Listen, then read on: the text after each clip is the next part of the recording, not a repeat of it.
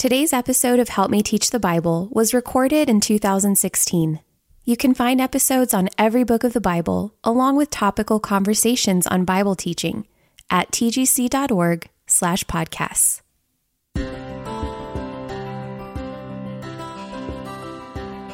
From the time that you start preparing a Bible talk to the time that you give it, there's denial.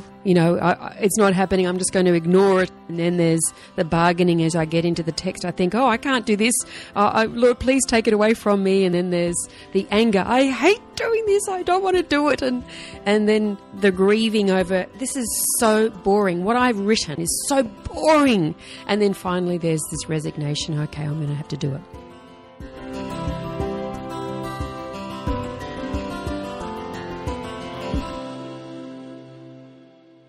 Welcome to Help Me Teach the Bible with Nancy Guthrie. This is the podcast for people who love the Bible, and we love the Bible because we want to read it, and we want to hear God's voice speak to us through it. But as we come to the Bible, we come not just looking for a little bit of inspiration for the day. We want to deeply understand, truly grasp, in fact, own portions of the Bible because we want to give it back out. We're people who teach other people the Bible, and we're always looking for ways to better handle this word of truth that has been entrusted to us. And today I'm sitting with two of my favorite Bible teachers, Carrie Sandom and Jenny Saltz. So thank you both for being willing to sit down and to help us teach the Bible. It's great to be here. It's a pleasure. So Carrie lives in Kent. I do, yeah. I mean, it sounds so romantic. We'd all like to move in. Do you have room in your house for them to come over? Yeah, you can come anytime. Okay, You're very great. welcome anytime. So for a number of years, you've ministered at St. John's Church in Tunbridge Wells. Mm-hmm. And then you were recently appointed as the Director of Women's Ministry at the Proclamation Trust. That's correct. Right? So yes. do you spend a couple of days in London and then the rest of the week at your church in Absolutely Tunbridge right. Wells? It's roughly 4 days at St. John's in Tunbridge Wells and then 2 days a week in London. So many people in the States aren't very familiar with the Proclamation Trust. So tell us what you do as the Director of Women's Ministries as part of that. The Proclamation Trust really has three ministries under its main umbrella, and I'm involved particularly with Cornhill, which is a Bible handling training course for men and women, many of whom are thinking about ministry in the local church, and it's a 2-year course that runs alongside a church placement. So I'm involved in training women who will teach the Bible. Well, let me just say about Cornhill. I mean, I occasionally tell people I meet, think about going to spend a year or two in London, because I don't think there's anything like that in the States. Mm-hmm. And I think one of the real uniquenesses of it, when I think about seminary training here, you write papers. But of course at Cornhill, because you recognize that most people who are handling the Bible are going to do it verbally, communicate. Mm-hmm. I understand you don't write papers. I mean, when you do a work, you're going to get up in front of the class and Absolutely talk, right. Yes, so from week one, people are preparing talks and presentations. We start them off with just a 5-minute outline, and then they move through to 10 minutes, 20 minutes, and then 30-minute expositions by the end of the second year. And we're assessing them on their ability to teach the Bible clearly and faithfully. So there's no essays, there's no papers to write. It's purely they're assessed on their ability to teach the Bible. Wow. I also have with me Jenny Saltz, and Jenny is the Dean of Students, a lecturer in pastoral care and preaching at the Sydney Missionary and Bible College. Thank you, Jenny. Thank you, Nancy. Lovely to be here. So tell us what you do there. And can I just say, for us in the States, it's a little bit weird for us to hear that a woman is teaching preaching. So help us with that. Yes. So firstly, the school that I work at is Sydney Missionary and Bible College, which is an interdenominational Reformed Evangelical college. I think in Australia, colleges are more like seminaries when it comes to theology. Students come to SMBC to be equipped for ministry in a very broad way, not in terms of theology. Our theology isn't broad, but the equipping of our students is applied to any number of contexts after graduation, from working in the local church for men and women, as well as working in cross-cultural contexts within Australia and overseas. So that's the school. I've been working at the school now for about 20 years. And I started there as Dean of Women, so my role there was very much in the way of pastoral care of the women, seminary students. My Dean of Students role is broader now to men and women, but I really do love working alongside our women.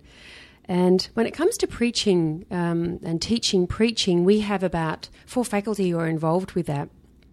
A lot of the time it's co-teaching, so we share the teaching load. And we want our men and women to be equipped well to preach and to teach. And so for our women, many of them will go into complementarian contexts, but we want them to be equipped well so they can open the word, handle it well, and communicate it in the context in which God has them. So we have men and women who are teaching preaching. We have men and women who are learning how to preach and teach. And we think that it's good for men to learn from women and to be critiqued by women.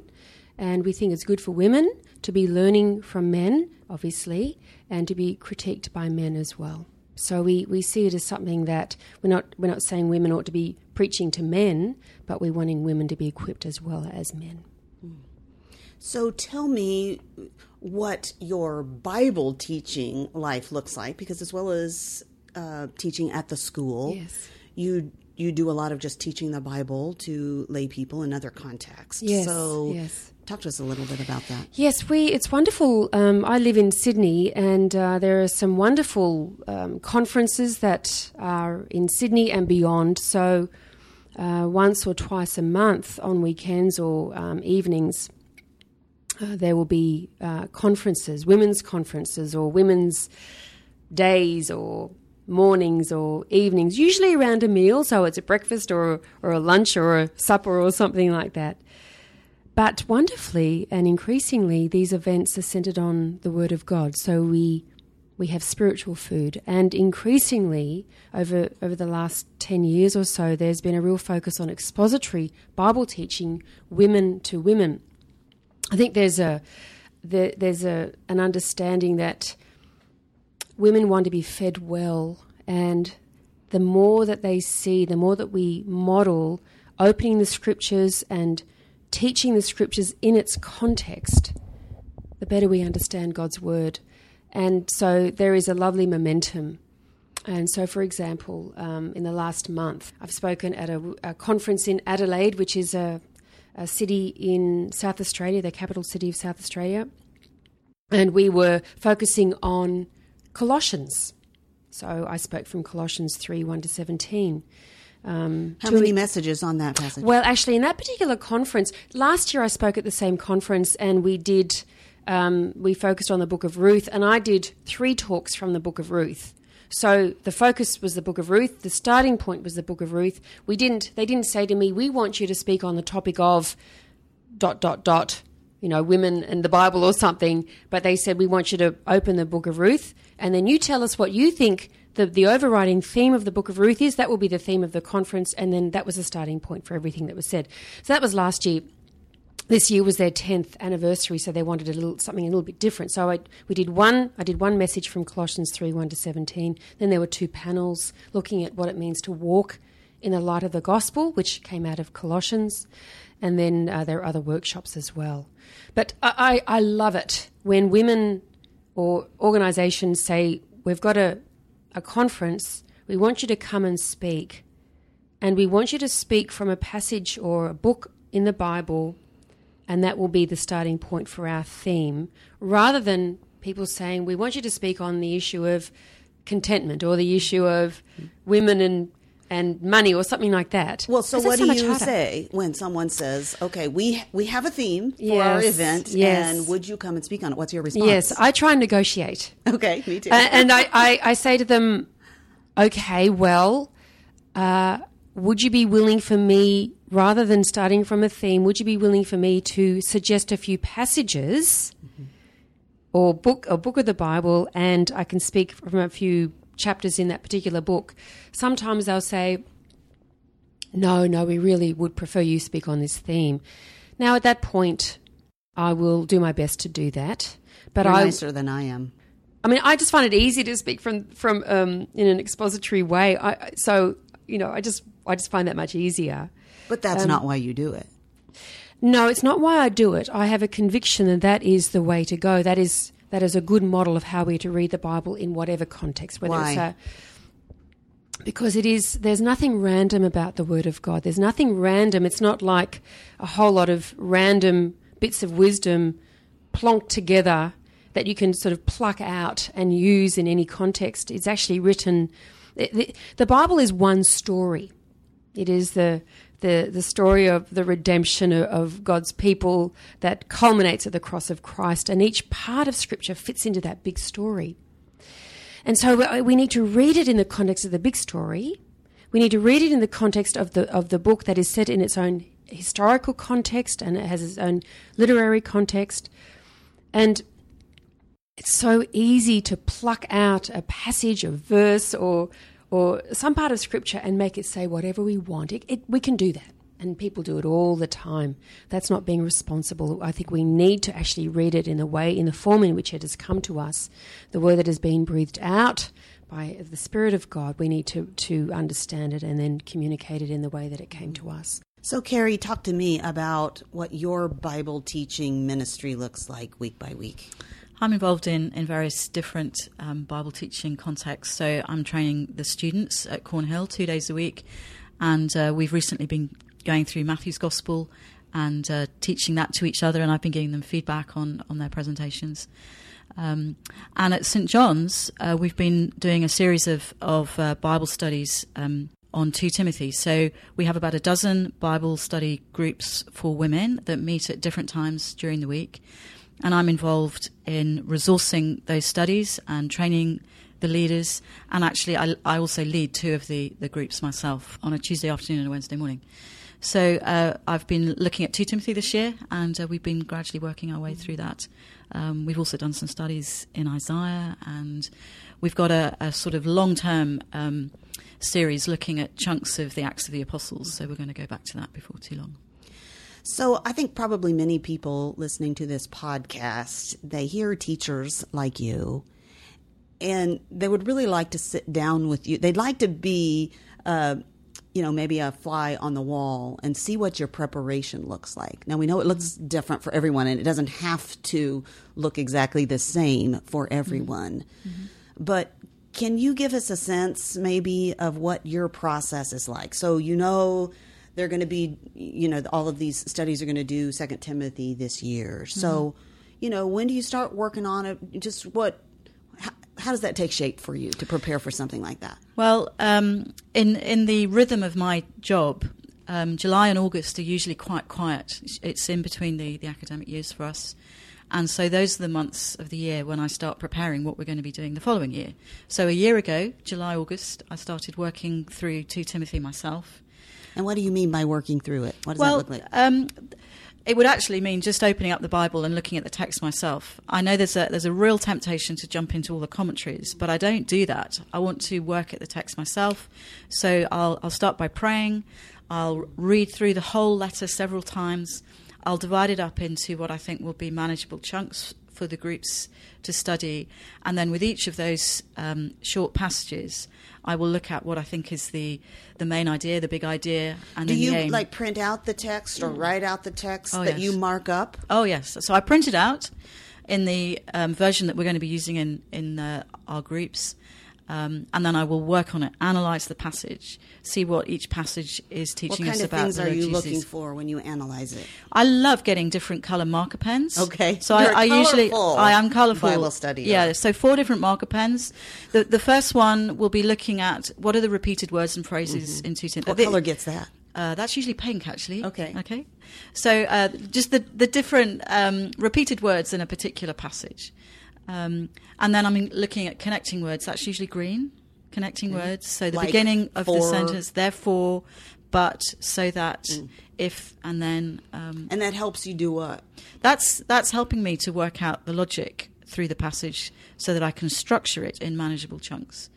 And then the third colour, which is normally blue, that would look at what I call the gospel indicatives, in that what does this passage tell us about the gospel or about the Lord Jesus? What statement of truth is there in this passage that it needs to be front and centre in what we're learning? Oh, that's interesting to me. We were all in a session here at the Gospel Coalition Women's Conference yesterday where someone admitted that they tend to be very imperative-oriented. Mm-hmm. And it is so easy when we look at a text. I mean, it's the things that say, do this, be this, pick up this, put off this, whatever, that we think, okay, I've got my 4 points. I'm going to tell people what to do. So I find that interesting. It's kind of a discipline for you in the passage. And what do you mean by indicative, and how does that help you prepare to teach as you look for that? Well, I mean, there are imperatives in the Bible. I mean, it would be wrong to say that there aren't. And by imperatives, we mean commands. Telling you what to do. Yeah, so in light of the indicative, live like this. So there are imperatives, and that would be the fourth thing that I'm looking out for with my purple colour. That's purple. Okay. So, but the imperatives come as a response to the indicatives. So we look in the passage. Some people maybe don't know that term indicative. What do you mean by that? What is indicated in the passage about the Lord Jesus and about the gospel? So look for the gospel truth about the Lord Jesus. So the gospel is able to save us. God's word is breathed out and useful for teaching and rebuking, correcting. What Christ has done. Exactly. All either connected with his identity, who he is, or his purpose, what he has done. So look at those things in the passage, and then the imperatives, the implications for us, flow out of that. I think it's really important that we get it that way round. Otherwise, we will end up teaching the Bible very legalistically and laying heavy burdens on people that they've got to live in a particular way without reminding them that the Lord Jesus has saved them, and then by his Spirit gives them the power to change. So you've got your colourful page. What's next? Yeah. Well, once I've analysed all of that, the next stage for me would be to use the connecting words to work out a structure for the study. So I don't generally want to do the whole lot in one go. We'll look at different chunks of the study, working our way through in a very linear way. And then what I want to do is to work out what is the unifying theme, I think a lot of people call it. What is the overarching point of this passage that I will keep in mind as I work through the shorter bits. So once I've worked out what the unifying theme is and what the aim of the passage is, I'm then thinking about, okay, what questions can I ask of each of these chunks in order to encourage people to discover these truths for themselves. Like questions for them to do on their own as they study the text. Yes. Yeah. So that's what I'm producing when I'm looking at these books. But there are various stages of preparation that you go through. But the end goal is that I have a clear unifying theme for each passage, and each of those unifying themes would highlight the overarching unifying theme of the whole book, and then some questions that will help people to discover those truths themselves, and then the implications that come as a result. I think some of us who communicate the Bible, teach the Bible, we can have a tendency to go to a passage and want to run pretty quickly to deciding what we're going to say about it. And maybe we're looking at it and we immediately, maybe if we have instincts for this, we've got our 3 points. Does the process you're talking about, does it kind of discipline you to keep from doing that? Or do you fight that tendency, or do you? There are all sorts of pitfalls. I was talking about this yesterday in a session. There are all sorts of pitfalls of going straight from the Bible text to us now, which I call the short way. The short way is the wrong way. We've got to go the long way round. So first off, we've got to work out what did the passage mean for its original hearers. So Paul was writing to Timothy with a particular purpose in mind, within a particular context, because he was actually not going to be around for very much longer. It's his last letter, isn't it, that he wrote. So he's passing on the baton of gospel ministry to Timothy in a particular context. He was leading the churches in Ephesus and saying, look, Timothy, it's over to you now. I'm out of here. So you've got to understand each passage within 2 Timothy within that particular context. So what did this mean for Timothy at the time? And then, if we go straight to us again and think, well, what Timothy was doing, we must do, there's a danger that we miss out on the most important person, and that is the Lord Jesus. So the long way round is to look at the passage, see what it meant to its original hearers, then show how it highlights what the Lord Jesus has done, who he is and his mission, and then we apply it to ourselves. The long way round is the right way round. Mm-hmm. If we don't do that, then we will make the Bible legalistic and we will miss out on the Lord Jesus. So, Jenny, talk to me a little bit about what your process looks like. Is it similar? Are there some differences? It is similar. As I'm listening to Carrie, I'm realizing I'm not at all organized. I don't have any pattern of colors. What a great idea! So I just go buy her some whatever. today. I do have highlighters, but I just there's a yellow one. Okay, now I'll start highlighting certain things. So there is a certain pattern of. Bringing colour into your life, Jenny. I am bringing colour into my life, a little bit less organised in terms of what colours I use for what. I also print out the passage. So, for example, I'm just thinking about a book that I've preached through in relatively recent times, and that is the Book of Ruth. Interestingly, speaking at many women's conferences over the years, it seems like a lot of women's conferences, because it's a women's conference, well, what are you going to speak on? Well, we're going to speak from the Bible, but what are we going to speak on? Oh, well, either Rahab, Ruth, Esther, or maybe someone in the New Testament. That's what women want, to hear from women in the Bible. And I would say no. So for 20 years, I resisted. No, I want to, how about I speak from Judges, or how about I speak from Numbers? And people would say, oh, I don't know if that's a good place for women to have a women's conference Bible talk. And I say, it's a great place because it's God's word. Yeah. Anyway, I relented last year and started to prepare for some talks, because a conference asked me, would you speak on the Book of Ruth? I thought, all right, fine, I will do that. Finally I'll do that after 20 years. Anyway, I got into the Book of Ruth. I've read Ruth before, but preparing in the Book of Ruth, I just loved it. And so this year we did the Book of Ruth at the Sydney Missionary and Bible College Women's Conference, and I gave 2 out of the 3 talks. And I explained to the women at the beginning, when asked why we were doing Ruth, I said, well, look, I have resisted for so many years, but now the time has come. And the person who was chairing the day, she said, well, but why have you done it now? And I said, well, because it's in the Word of God, it's in the Bible, so of course, we'll do it. But I loved it. So what I did in preparing the talks from the Book of Ruth, I printed out the whole of the Book of Ruth into pages. Carrie mentioned printing it in the translation that people will use mostly. At a conference, it's hard to know what people will use. So then I'll make a decision, well, what's the best translation, I think, for this particular part of the Bible? I thought that the ESV is a more literal translation than, say, the NIV or other translations. It tends to be clunky, but what it does is it brings out the nuances that perhaps other translations might smooth out. Anyway, I chose the ESV, so I printed that out. And then I underline and highlight. And it's not as organised, I don't think, as what Carrie does, but things that sort of catch my interest. What I want to do is I want to observe the text closely. I want to come to the passage, to the chapter, to the book, with, in a sense, a blank page in my mind and my heart. I'm not coming with a blank page. I'm coming by the grace of God with, experience and, a biblical theology framework in which I'm automatically putting the Book of Ruth into. Yes, I'm doing that, and I'm very grateful that I can do that. But I don't want to come thinking, okay, Ruth is about a godly woman and how God will bless her. I don't want to come with any preconceived ideas and, with the best of intentions, impose that on the text. So I want to come and try and be disciplined enough to come and just say, okay, Lord, this is your word. I'm going to read it and I'm going to reread it. I'm going to reread it and reread it. And please teach me what you are saying in this particular place in your word. So I will ask questions of the text. And these are questions that I suspect other people might have as well. So, making observations about Ruth chapter 1 that, verses 1 to 5 cover 10 years, and there's not much emotion in the verses. It's just basically just the facts. Bang, bang, bang, bang, bang. And I have questions that come up in just the plain reading of verses 1 to 5, like, what did the Lord think about this family from Bethlehem picking up sticks and heading to Moab? Let's have a look and see what the text says about that.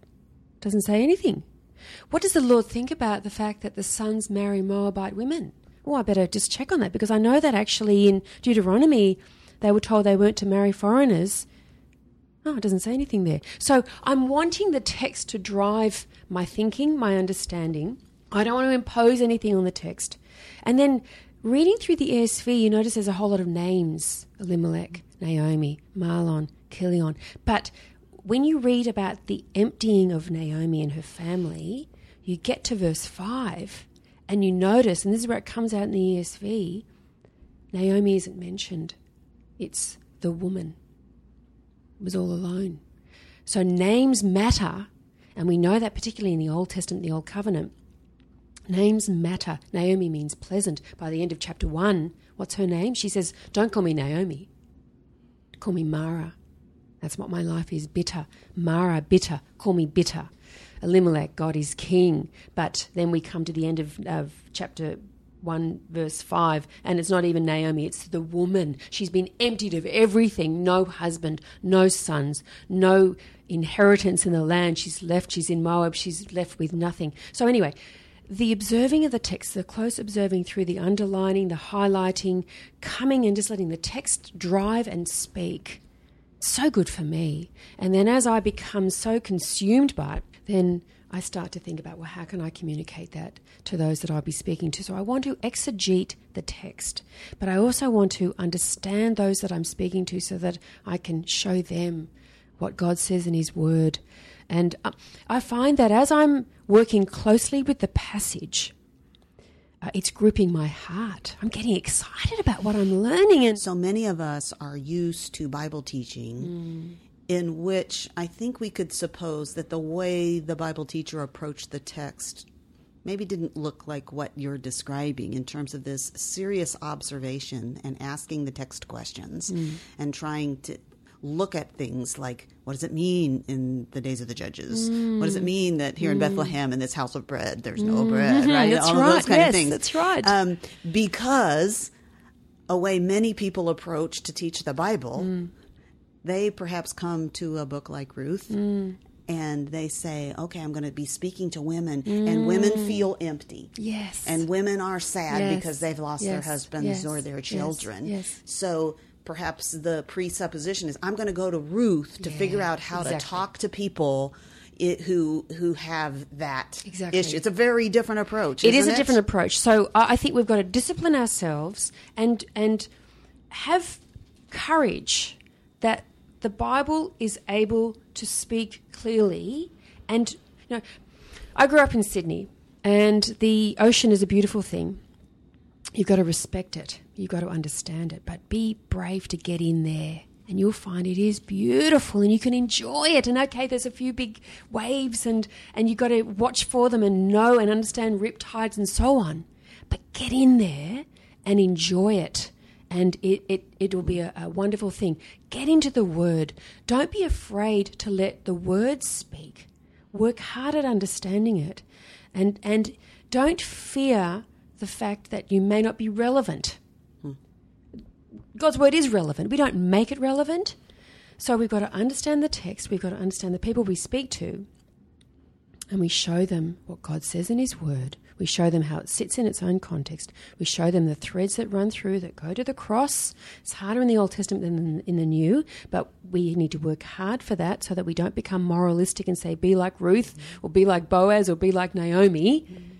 No, we want to show how this is part of the big story of God's steadfast love in bitter places that we find at the cross, where the Lord Jesus says, why have you forsaken me? That means that we are not forsaken. So we show those threads that run through. That takes hard work, but we mustn't be afraid to do the hard work, and we must trust that the Lord is going to use that. So oftentimes when I am in situations of training women about teaching the Bible, I imagine you guys have this same experience. You guys, that sounded very American, didn't it? That's okay. We're very Americanized. Often have women ask the question, and I think it's because they kind of wonder, maybe they have a little urge to teach, but there's an intimidation factor. Perhaps they wonder, is it arrogant to say that I want to teach the Bible?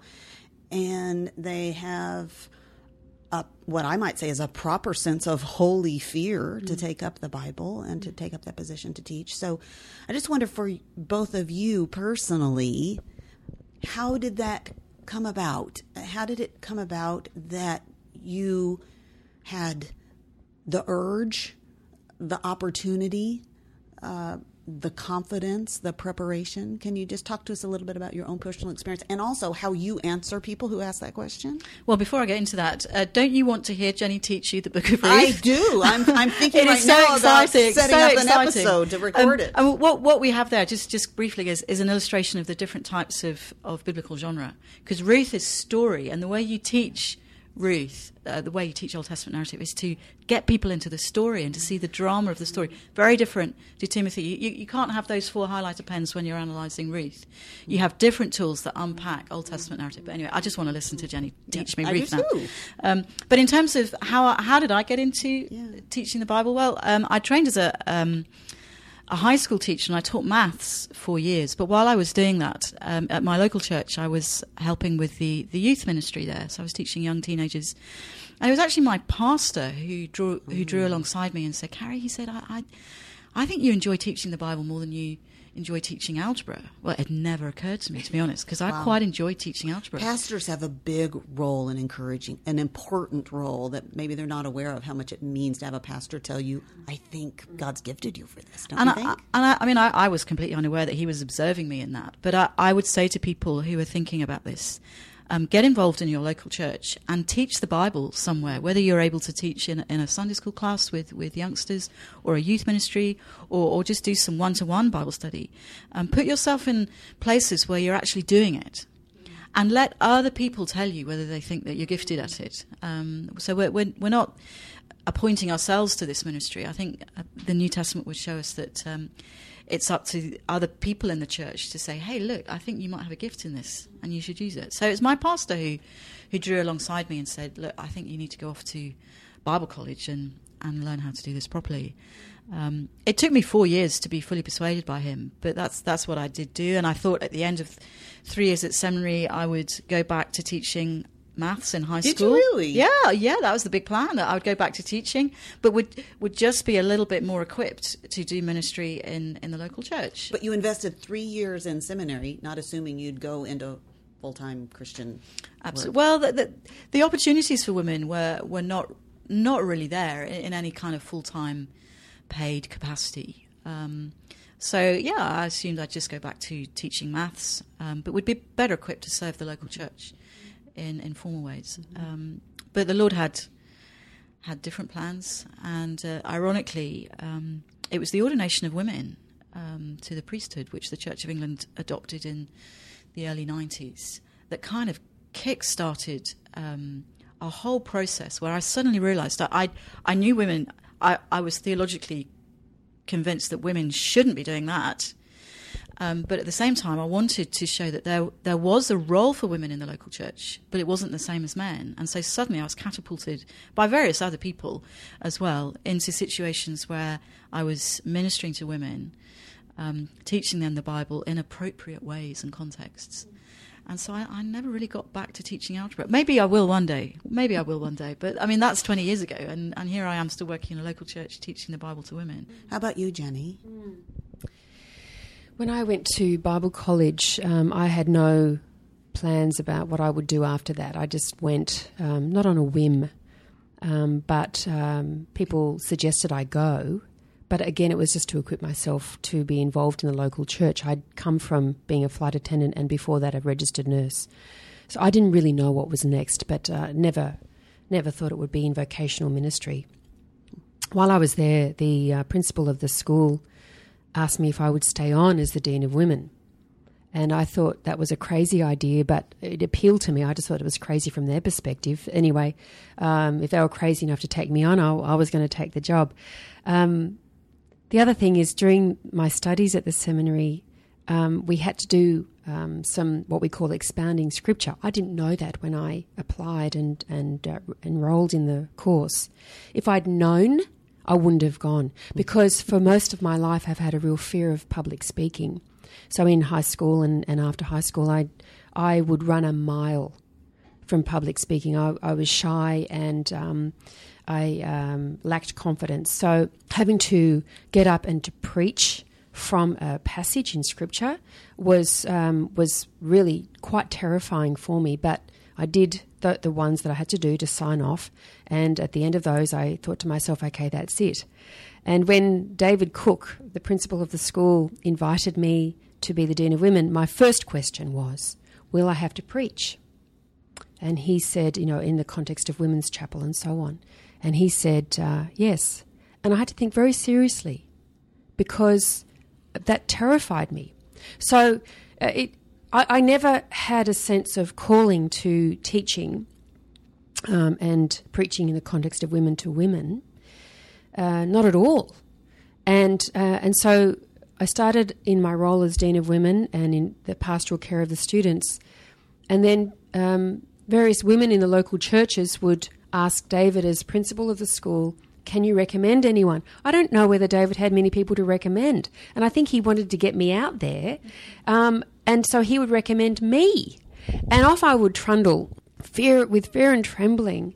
And I would, bumble my way through, having not had any models really of this.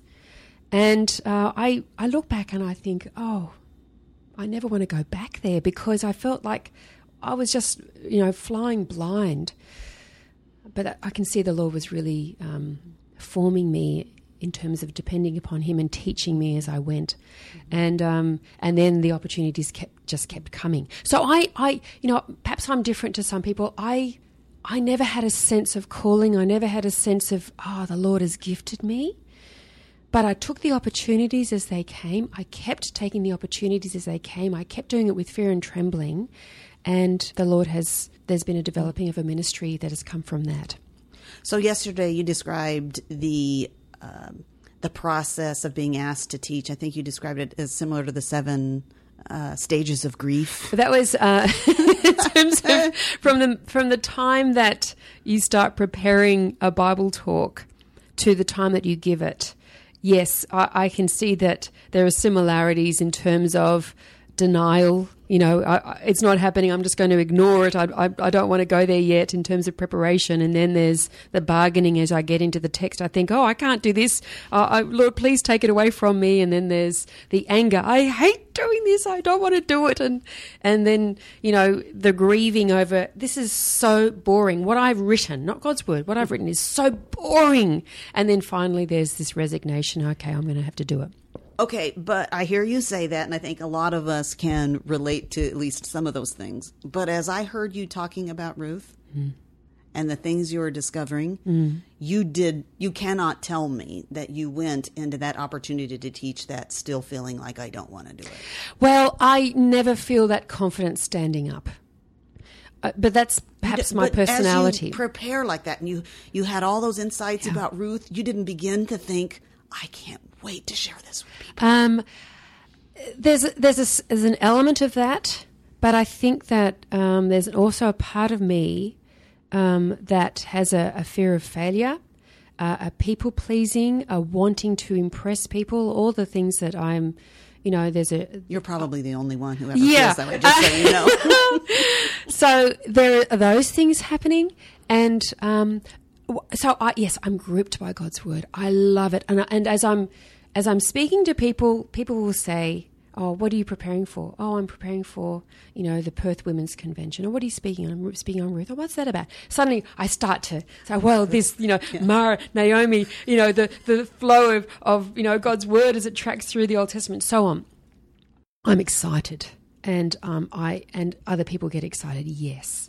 But then I get to the conference and I'm sitting there and everyone's saying, "Oh, we're so excited." And I'm thinking, "Oh, Lord, please, can you open up this platform and let me drop through?" And afterwards, I don't have a sense of relief either. Afterwards, I agonize over what I've said and I wonder, I don't think I did that very well. And in my mind, I'm playing over things that I said that I'm not happy with. Mm-hmm. So again, this is partly a personality thing. I think we're all different. But I think a lot of us do that. Do you do that, Carrie? Oh, yeah. I go through all of those emotions, and I think, Lord, why me? Please send somebody else. And And then often I'm incredibly nervous just before I get up to speak. And I've never actually been physically sick, but I do feel that. And people say they can't tell that, and that maybe that's God's goodness, but that's what I'm feeling like inside. And then after it's all over, there is a relief that, oh, thank you, Lord, I don't have to do that again for a while. But then the doubts and but I should have said this, and oh no, I don't think they got that, and I wasn't very clear with this, and at that point, that's my personality coming through. The post-talk blues, I call it. And I've got friends back home who will text me and say, preach the gospel to yourself. Don't get into that cycle of negative thinking. The Lord doesn't need me to teach people his word, but he delights to put me in places where I can do it a bit.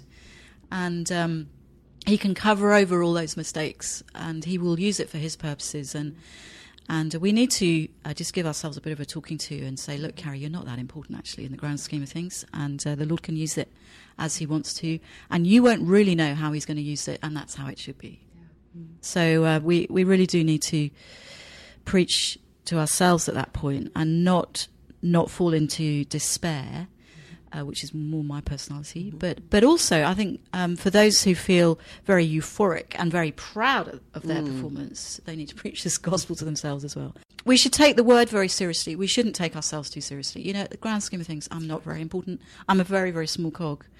And I don't know why the Lord uses me, but he seems to put me in places where he wants me to open my mouth. Well, I want to hear from you who some of your both formative Bible teachers were, that so along the way you listened to and maybe you thought, I want to do that. And who are some of your favorite preachers that you love to listen to today that still you would aspire to handle the word perhaps in the way they do? I'm part of the Anglican Church in Sydney, which is wonderfully evangelical, and so I've been to many Anglican churches over the years of being a Christian. And Simon Manchester, for one. I was at St Thomas's North Sydney Anglican Church, and he is a wonderful preacher. And it was always expository. He would gently but clearly and faithfully walk us through the text. You would walk away thinking, that is a very straightforward passage in Scripture, and I understand what it looks like for me to live in the light of that. So he's so good at that. He's so gifted in that. And so I sat under his teaching for many, many years, and I'm so grateful for that model. I heard him preach one time, and I can still tell you a line from it, because It's like you said, it was memorable. He has this ability, this gift to be able to say things clearly and succinctly and memorably, but he doesn't do fancy footwork. He doesn't draw attention to himself. You are constantly being drawn to the Lord Jesus and understanding the passage in the light of the grace of God. So he's been very formative for me. The principal of my school, David Cook, he's no longer the principal there, but he has such a passion for preaching and for equipping people for preaching. And so I learnt how to preach in the context that I would go into, which is women to women. I learnt from David in terms of the process of how to take a text and have it an expository message, to make it clear, to engage with people, to understand the text, to understand your people, and then to preach it with passion and conviction. And David often talks about concrete application, explaining the text and then helping people to understand in concrete terms what that looks like for them. You've got to know the people you're preaching to so you can be concrete in your application. David Cook has been a huge influence in my life in terms of preaching. And the pastor of my church at Northbridge, St Mark's Anglican, Simon Flinders, he is a great model to me, not only of preaching, but also of loving his people. So Simon preaches faithfully week after week, as does Adam Street, who's the other minister there. They're both wonderful expositors, and they both love their people.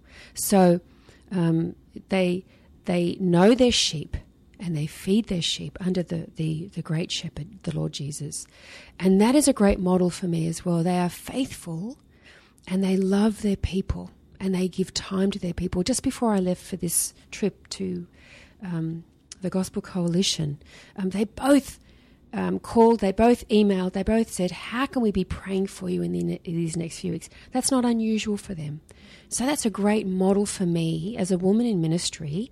It's wonderful to be cared for by those that lead me. They're great models of expositors, and they're great models of how they love their people. Good. How about you, Carrie? Well, after I was at seminary, I had the privilege of working at St Helens Church in Bishopsgate in London for a few years, where Dick Lucas was the rector. He was coming to the end of his ministry there, and he'd set up the Proclamation Trust, and Cornhill was getting off the ground.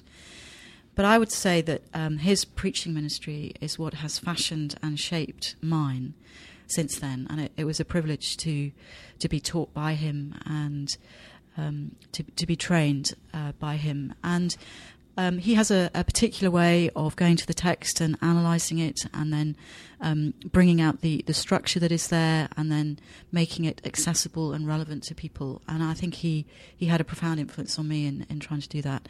But it wasn't just the way in which he taught, it was his own integrity of life.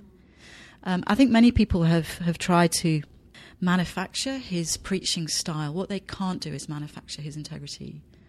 And I feel hugely privileged to have been taught and trained by him, but also at times rebuked by him. I remember the very first talk that I had to give, where he was giving me feedback. He said to me afterwards, Carrie, he said, there's always room for improvement. And he said, you've got a lot of room for improvement. But, it was the best thing he could have said to me, because he was absolutely right. And, I would far rather people were honest with me than tell me it was good when it's not.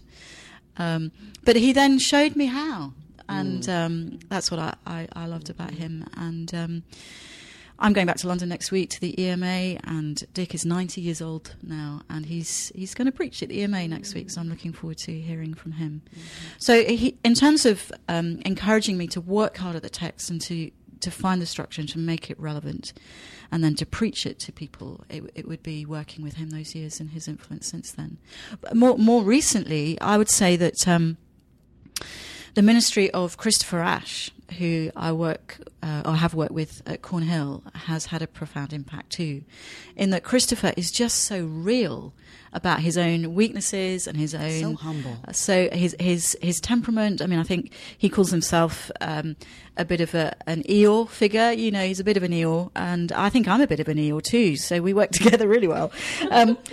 He again works really hard at the text, but he brings something of himself to his teaching, which again you can't manufacture someone else's personality or character. But he has encouraged me over the years to be honest and to apply the text to myself and to show people how it has impacted me, in order that it might help them to see how it can impact them.